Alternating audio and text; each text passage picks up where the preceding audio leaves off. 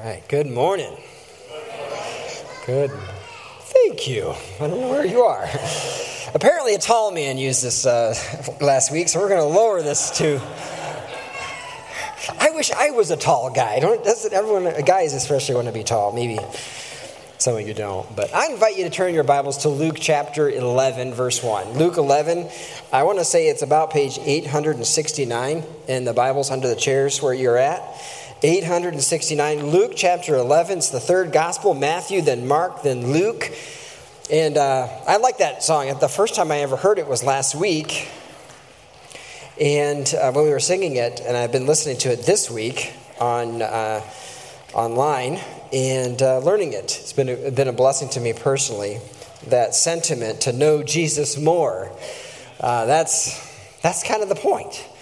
And one of the things that we'll look at today is someone asking Jesus how to pray, because what they heard, what they saw, what they experienced in his presence as he prayed, they wanted. They did not yet know that he was the Lamb of God to take away the sins of the world. But already, just even seeing him through the lens as a man, a rabbi, they said, I'd like to pray like him. I'd like to approach God like he does. Now, of course, as our Messiah, as our Savior, as Peter would go on to say, you are the Christ, the Son of the living God. The Son of the living God. That has so much more meaning that's been invested in it. It's like the Lord's Prayer is perhaps the second most well-known passage in all the Scriptures, both for those in the church and outside the church, only to be surpassed by that one that is usually used at most funerals, the Lord is my shepherd, I shall not want, Psalm 23. The Lord's Prayer, our Father who art in heaven, hallowed be thy name, it goes on from there, is one of the most recognized passages or sayings, if you may think of it that way, in all of the Western history in the English-speaking world. I want to look at that with you in Luke chapter 11, verses 1 and 2 particularly, but we'll read all the way through verse 13, asking the Lord to direct us, to bring insight to our eyes, understanding to our hearts, and an appetite that befits who we are addressing. Would you listen carefully as I read Luke 11, verse 1? Now Jesus was praying in a certain place, and when he had finished, one of his disciples said to him, Lord, teach us to pray, as John taught his disciples. And he said to them, when you pray, say, Father, hallowed be your name. Your kingdom come. Give us each day our daily bread, and forgive us our sins, for we ourselves forgive everyone who is indebted to us. And lead us not into temptation. And he said to them, which of you who has a friend will go to him at midnight and say to him, Friend, lend me 3 loaves. For a friend of mine has arrived on a journey, and I have nothing to set before him. And he will answer from within, Do not bother me. The door is now shut, and my children are with me in bed. I cannot get up and give you anything. I tell you, though he will not get up and give him anything because he is his friend, yet because of his impudence, his boldness, he will rise and give him whatever he needs. And I tell you, ask, and it will be given to you. Seek, and you will find. Knock, and it will be opened to you. For everyone who asks receives, and the one who seeks finds, and to the one who knocks it will be opened. What father among you, if he asks for a fish, will instead of a fish give him a serpent? Or if he asks for an egg, will give him a scorpion? If you then, who are evil, know how to give good gifts to your children, how much more will the Heavenly Father give the Holy Spirit to those who ask him? How much more will the Heavenly Father give the Holy Spirit to those who ask him? Let's do that. Bow your heads. Father in heaven, whatever in the world that means, Jesus, that we are asking for good things from you, our great Creator and Father, as Jesus now leads us to see. Would you grant us your best? And apparently, as Jesus lays it out, There's nothing better than God yourself, the Holy Spirit, indwelling adopted sons and daughters, co-heirs, joint heirs with Jesus Christ, who sits now already exalted on the throne. Grant that we may lay hold of our privileges as adopted sons and daughters, that we might learn how to pray, why to pray, the what, the manner, whatever it is you would teach us, oh, that you might correct and fill and infuse us with everything we need. And all of the things that have gotten in our way, we pray that they would become irrelevant, only that we may get you, God. Open our eyes and help. In Jesus' name, amen. I decided to, earlier this summer, I was going to preach on prayer. And I'd like to look with you at the Lord's Prayer. It kind of got prompted by two things. One of the dear brothers, I'm not even sure if you're here yet today, I didn't look around. He said to me one day, oh, it was such a blessing, Pastor. I was praying that we would recite the Lord's Prayer in corporate worship this morning, and we did it, which if you know, we rarely do that. And I thought, well, that's interesting. Why do we rarely recite the Lord's Prayer in some traditions, including my own? So I started, maybe we should examine the scriptures and see if there's something that we should consider corporately to understand or more highly value the Lord's Prayer.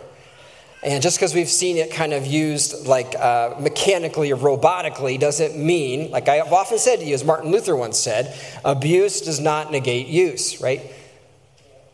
Right? And you have heard people robotically use the Lord's Prayer who you think, or maybe you know the backstory or the current story of their life, and you think, boy, if anyone can say that, including him, including her, what's the point?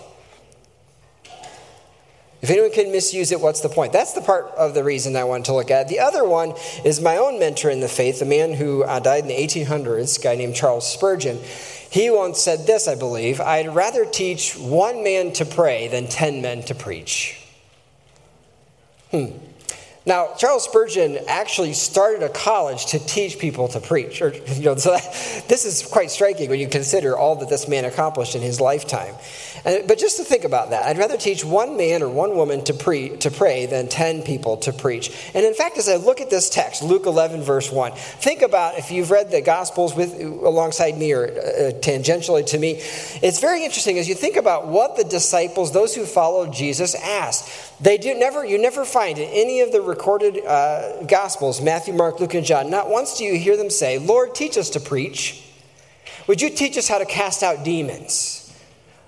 Lord, teach us how to heal the lame, how to give sight. Would you teach us the mechanics of raising people from the dead?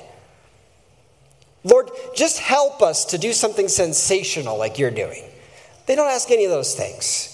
The only recorded query like this, Lord, teach us to pray. Isn't that fascinating? Those who were closest to Jesus as he walked on this earth, the thing that they found most striking and most appealing was how he prayed. Lord, teach us to pray. Now, I want to say first off that just even saying that should involve all of us or invite all of us to say that however much of a prayer warrior or a super saint you or others might think that you are, this allows us to diffuse the inclination of our heart to pretend in such a setting or in smaller settings that somehow we're deeply spiritual. Anyone who would go to Jesus and would you teach us how to pray is acknowledging in front of all his mates, I'm not very good at praying. Now, that's a hard thing to admit. That's a hard thing to admit that you're not as spiritual maybe as your neighbor.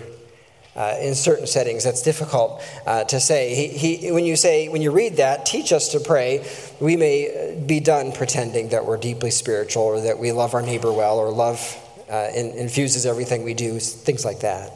The second thing when he says teach us, prayer is very simple. It's just talking to God. And if you think, well, if it's just talking to God, isn't it more important that you are authentically you? So is there really any room for correction, any room for teaching then, if really just being true to yourself is the key bit? Well, Jesus actually went on and instructed the people who asked, teach us to pray. Now, it's very clear as Jesus lived and as he teaches in the New Testament and Old, the Bible, God is very clear. There's no room for hypocrisy. There's no room for pretense. You can't pretend in front of God. Prayer is not a performance, private or public. Do you understand? So you may think that you can pretend in front of your neighbor certain things, or even worse, you may think you can pretend certain things to God in how you pray. Maybe you are very ornate or very theological, trying to dupe God into having him give you what you really want. When in all reality, you can't dupe God. You can't deceive him. Now, you may for a time deceive your fellow man or woman, but you cannot ever deceive God. He knows the truth of the matter. So authenticity has its place. There's no place for lying in prayer. There's a different father of lies than the Heavenly Father. There's no room for lying, and you do yourself much harm if you deceive yourself in your praying, and maybe even your witness. So let me put it this way. If you're thinking, the problem with authenticity, and maybe it's overplaying in our generation, is that as interesting as it might be what's on your mind, maybe you should ask, what's on his mind? Do you see the difference? It's okay. Start with what's on your mind, perhaps, but actually, what is on his mind? In fact, as you look at how Jesus prayed, how he taught us to pray, he doesn't begin with what's on our minds, on our agendas, our daily bread, for instance, our inclination to temptation, the threats against us, our need for forgiveness. All those things do spill out, but he begins, our Father who art in heaven, hallowed be thy name. Thy kingdom come, thy will be done. So he begins with what's on the Lord God's heart. And I think in that he recalibrates our praying. When you pray, say, Father. Verse 1, Lord, teach us to pray as John taught his disciples. And Jesus begins in verse 2. He said to them, when you pray, say, Father. When you pray, say, Father. Now, you know I read carefully when I read the Bible, and the New Testament uses Greek, and I know this is an English translation, so I have to go Southern once again. I know you guys are chuckling because you know what I'm going to say. When y'all pray, y'all must say, is what it actually says. Y'all is the second person plural. When y'all are praying, y'all must say. So part of what that means is he's commanding something. It is a command. It is an instruction. But also he's saying prayer has a place privately and publicly. There's a place for prayer privately and publicly, according to Jesus. Now, I know in our time, in our culture, increasingly prayer is being kind of squeezed out of the public sphere and in public realm, in public places. But Jesus is saying, when y'all pray, pray this way. Because he had prayed in public, how else did the disciples hear him? If he only prayed in his closet, they would never have heard him. So he himself was a practicer of public prayer, and in fact is inviting corporate prayer, which is one of the beauties of memorizing the Lord's Prayer. It's maybe the only prayer that we are able to pray simultaneously with our eyes closed, all uniting our hearts on the very same themes, all agreeing, our Father who art in heaven, hallowed be thy name. Do you see? And the Bible says it is good when brothers and sisters dwell in harmony and unity, when they unite their hearts to the same direction, right? The glory of God, the needing of our bellies fed, and many other things. The disciples say, Lord, and they're right to do so. He's their master, he's their instructor, he's our guide, he's our friend, he's the Son of the living God, the Messiah. What is the Lord's Prayer? I want to say three things about it, real briefly-ish. Yeah, you heard that, briefly-ish. I get excited sometimes, so, bear with me. The first one, though, is that the Lord's Prayer is not an incantation. Maybe I'll give you all three so you can have hope that we're getting close to the end. The Lord's Prayer is not an incantation. The Lord's Prayer, secondly, is an invitation to intimacy. Not an incantation, but it is an invitation to intimacy. And then the Lord's Prayer, thirdly, is an inspiration to worship. Invitation to intimacy and an inspiration for worship. The Lord's Prayer is not a magical formula, folks. It's not like Harry Potter where there's spells that have to be said in the same way, in a certain manner. It's not the order of the words. It's not the specific words that has its power. And it's nothing like the spiritualism of our day where prayer is really, like I think my mentor, Professor Jaron Bars, who taught me much about evangelism, he said prayer is talking to God. Prayer is not about trying to feel better about ourselves. It's not some sort of like magical formula that you say that sort of soothes and calms your jittery nerves down. Now, it may do that, but it's not because of what you're saying. It's not the words. It's not the repetition of sort of inherited phraseology that you've heard your grandma say. And so you see it works in her. And so it evokes some sort of nostalgic thing. This is not the power of prayer. The reason this prayer has power is because who you're going to and how you're going to him as Father. There's much invested. What Jesus compresses in these very short, very ordinary phrases is intense because it is a new revelation of how God can be approached and how he can and is approached through Christ, the Lamb of God who takes away the sin of the world. This is not some ritual, not some formula in that sort of way, not the words, not the order. But it does have words in it, of course. There is an order to it. There is a form to it. And Jesus is, in this prayer, establishing a form or an order. Because he does say that in verse 2, Lord, teach us to pray. And he said to them, when you pray, say, and he lays out what we should say in our prayers.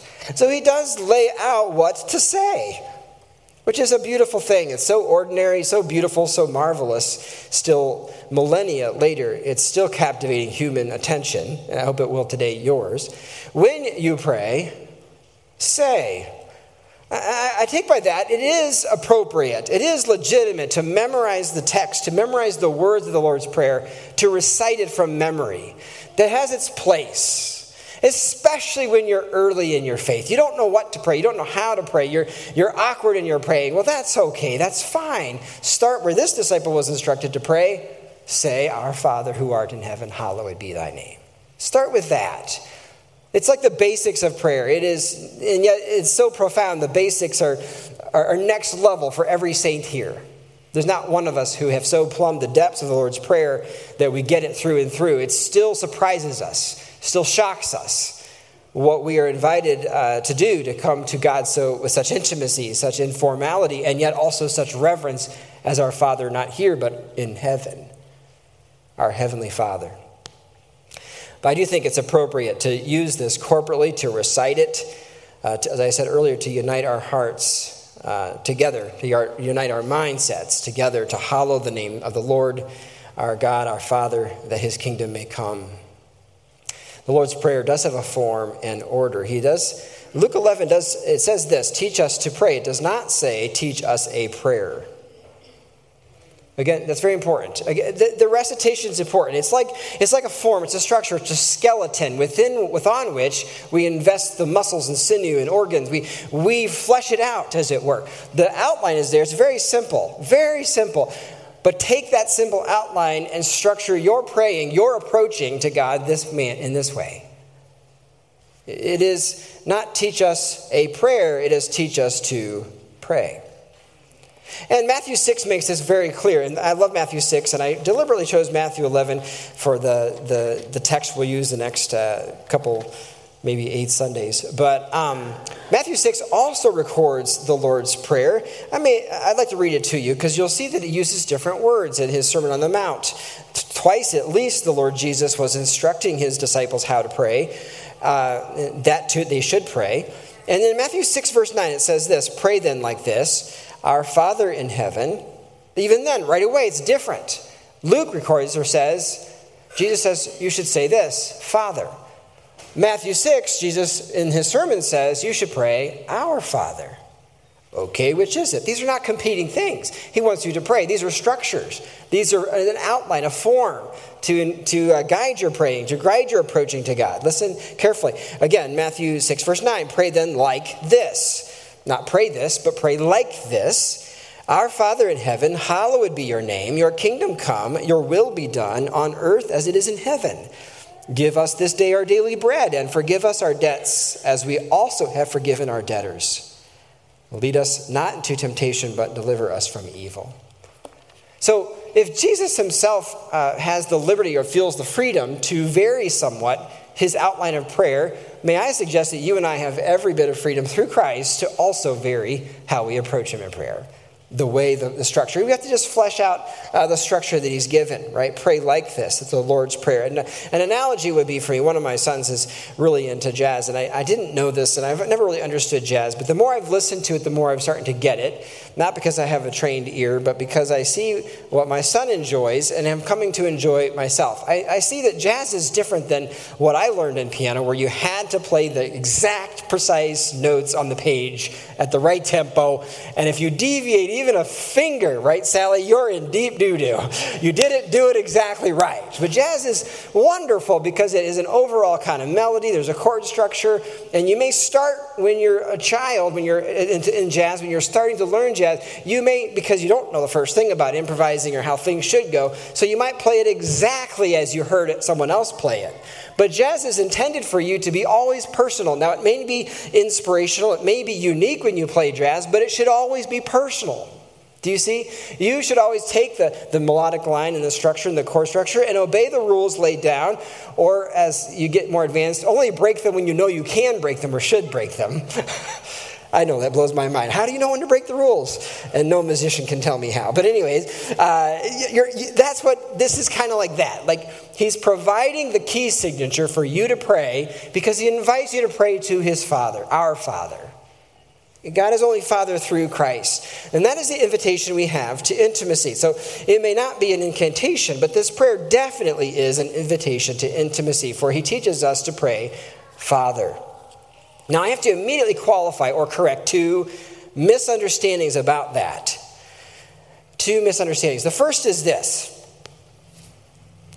Some branches of the church, as it has grown in decay and has gotten deviated from the fullness of Scripture, they will teach that this means that God is a Father of everyone, that he's universally the Father of every human being on the planet, that we are a universal brotherhood. And there is one or actually two verses in the whole Bible that do suggest that, but only in the specific sense of God being our creator. He's like a father in that he generates or he brings forth people. One of them is Malachi 2:10, where it says, "Have we not all one Father? Has not one God created us?" So it's connecting Father with creation. And by the way, the reason why this is, I need to correct this, is if you view this as, well, everyone can say our Father. Everyone can approach God as Father apart from Christ or with him. It doesn't matter. If you start approaching that way, think of this. If that's true, that every created person can approach God as Father, that includes both his friends, his children, and his enemies. If everyone and everything that is brought forth by God as creator, that removes every hint of comfort this would bring to me, for even the demons are brought forth by God. Do you see? The universality of God as Father, as generator, does not help us in our prayer because everything is made. Even the bumblebee, as my brother mentioned last week, can look to God as creator and Father, but the comfort that I should have as his adopted son should be a great deal bigger than a bumblebee can ever attain. That is the first correction, that God is the Father of all men naturally, maybe, as their creator, but the comfort comes to us by the lens or through the person of Christ, through the blood of Christ. We are only invited to, and the Jews even of his day would never pray our Father. In fact, they were afraid to say God's name. They kind of did linguistic gymnastics to get around saying God's name in prayer, or anything like that. And Jesus is inviting such a level of intimacy that it just blows the mind of the Jews of his day, however reverent they were, because he understood something, and we can understand many things through Christ. We approach our Father through Christ as a younger son, a younger sister, through Christ. John 8:42, Jesus said this to the people who were with him at that time. And these were very religious people who knew the scriptures, if I may be bold, had more of it memorized than you and I did and do. But he said to these guys who had a lot of the scripture memorized, thought they had it under their belt, he said to them, "If God were your Father, you would love me. For I came from God and I am here. I came not of my own accord, but he, that is the Father, sent me. You are of your father, the devil." So that's the first correction, that there's a universal fatherhood, that everyone knows God and can approach God in this manner. That's not true. The second one is to impose on this God, our Father in heaven, the image, facsimile, the faded likeness of an earthly father. That's part of the challenge that many of us have in praying our Father and looking to God as Father, is we have baggage. Can't do any better than this guy named Mr. Keller, Philip Keller. He wrote on Psalm 23, and he also wrote on the Lord's Prayer. And I'm just going to read a paragraph or two because I think he's dead on and he can say it pointedly. Not all of us can pray to God as Father easily or with much sincerity, for it is a frightening fact that for many people the word Father does not denote a dear one. It does not conjure up the thought of a happy home. Rather, to them it may well be repulsive and abhorrent. Many people have known only harsh, hard fathers.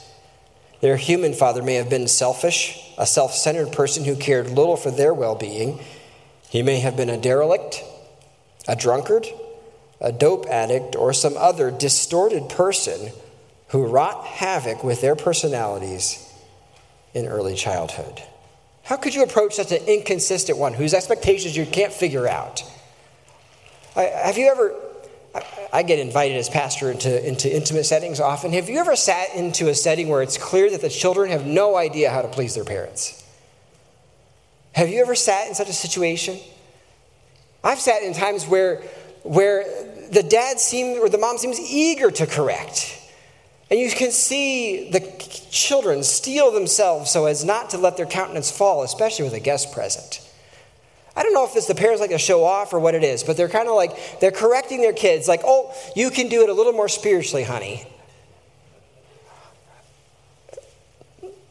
Just let me try. How about acknowledging my impotent, limping effort, Daddy? The Father that Jesus paints is not like your father on earth. There is, I think, a reason why his earthly father Joseph is not mentioned apart from his birth at the very beginning. We don't know if he died or if he was a derelict and left. It is irrelevant in a way because the more important father to get in touch with is our Heavenly Father. That's what Jesus wants you to see. However much you have had those disappoint you who are above you, who should care for you, I understand that you might have things that are getting in your way, both as a human father or as the church. The Church of Christ can certainly get in the way where you can see people make church about themselves somehow, selfishly, self-centeredly. A man seems to be again in the center. And who can handle that? Who can swallow such things? Jesus, however, takes us directly through his blood to God as Father. And what is Jesus' view of the Father? Listen to some of these things that he said. He talked more about God as Father than just about anything else. I think it's 70 sometimes he addresses or directly or about his Father with that word Father. He uses the word probably in Aramaic Abba, which means daddy. In Greek it's pater. In Aramaic it's daddy or Abba. He said things like this, John 5:19. Jesus said to the people around him, truly, truly, which is a way of saying, I really mean this, or hey, pay attention to this thing. Truly, truly, I say to you, the Son can do nothing of his own accord, but only what he sees the Father doing. For whatever the Father does, the Son does likewise. Can you say that about your earthly father? Like, I'm so certain he's right, I'm on board 100% of the time. In fact, count me in, Daddy. Let's do this. Now, maybe you could at 7. But you don't at 17. And if you're 47, you might start to think, well, he had some things he was on. But there was some advice he gave that was a little, because he's fallible. But our Heavenly Father is infallible. That is without error.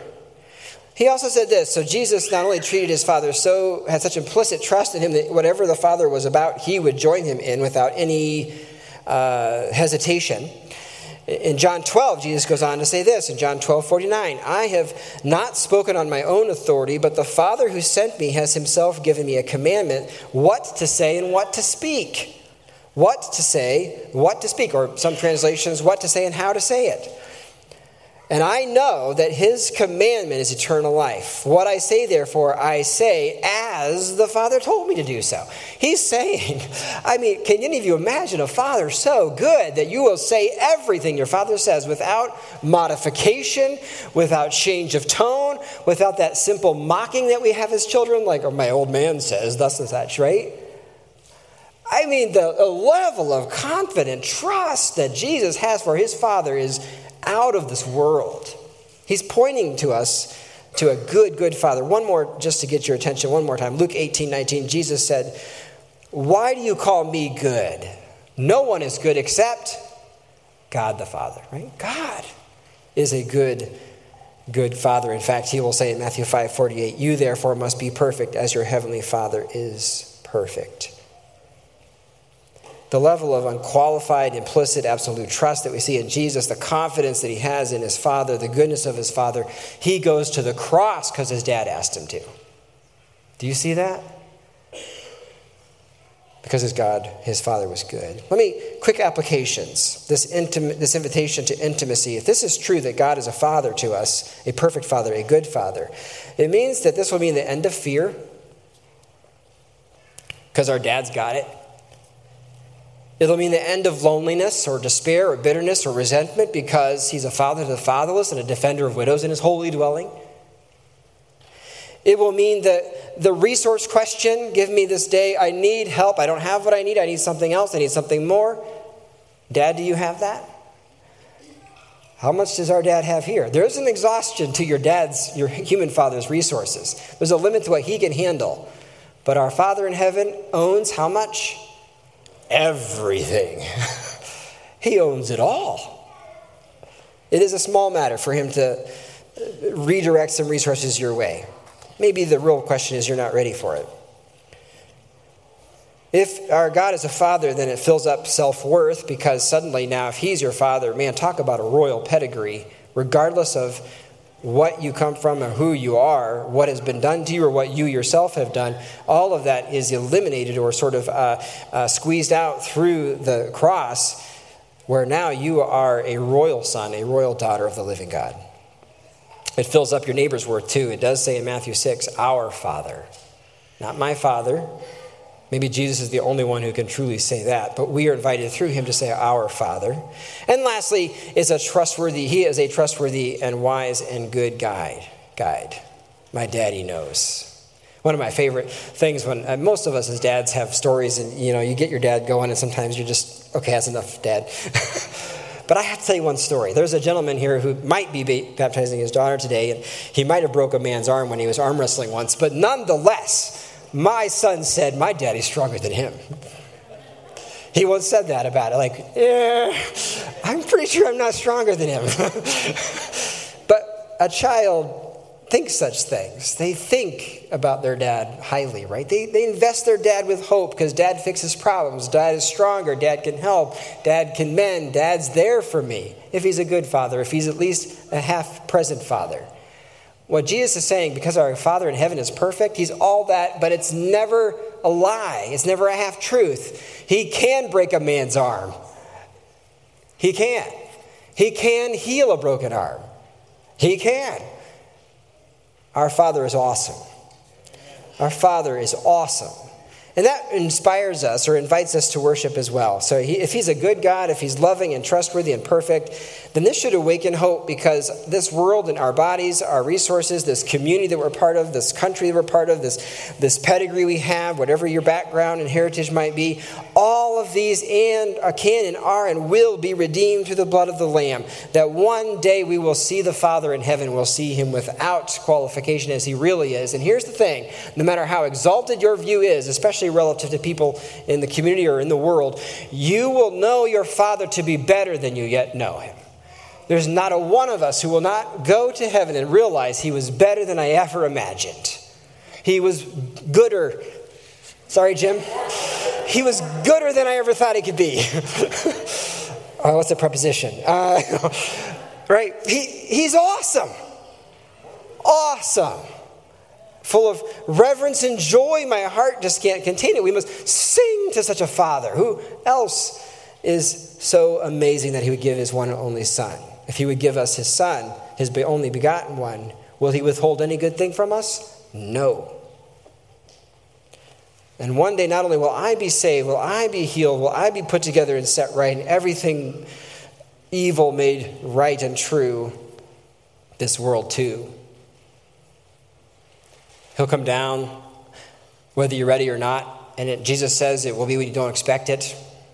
It'll be a surprise. He'll come down and he'll so transform this thing, this cosmos, this earth. It's called the new heavens and new earth, where God has settled and made his home with us. Our Father forever. If it awakens hope, it also means selfishness must be destroyed. I mean, how can you can have a temper tantrum or a give me this lollipop thing in the face of such a good Father? It should inspire gushing. I think of like gratitude and joy. Like, remember when they went into the promised land and they described it so beautifully or so poetically. Anyone who's dealt with weeds, even recently, you might wish you were in such a land. What does it say? Flowing with milk and honey. Flowing with milk and honey. Or I like gushing with milk and honey. I think that given the greatness of our Father, the Almighty Father, that we should be a people who are gushing with gratitude and joy. Flowing with joy and gratitude. Now, you may have been reluctant to go to our Father in heaven to pray to him. I just want to urge you that you read things like the prodigal son. Remember, the father was a beautiful father that Jesus describes in Luke 15, I think it is. And one of the sons didn't, actually neither of the sons really got their father. But the one took all the stuff and ran. And then he comes back. And what does the father do? He embraces his prodigal son and he restores them. A.W. Pink, a preacher right around the turn of the century, 1900 turn of the century, said, it's our privilege to assure the most ungodly and abandoned people to their sins that if they will but throw down the weapons of their warfare, their resistance to God, just as that prodigal did, there is a loving Father who is ready to welcome them. I want to invite you to pray corporately and publicly the Lord's Prayer as we learn together. So I wonder if we can pray together. I'm going to ask you to bow your heads. By now you have thought some with me on the Lord's Prayer. Maybe as we pray it now, you'll think about it with a little bit different lens. Pray with me. Our Father, who art in heaven, hallowed be thy name. Thy kingdom come.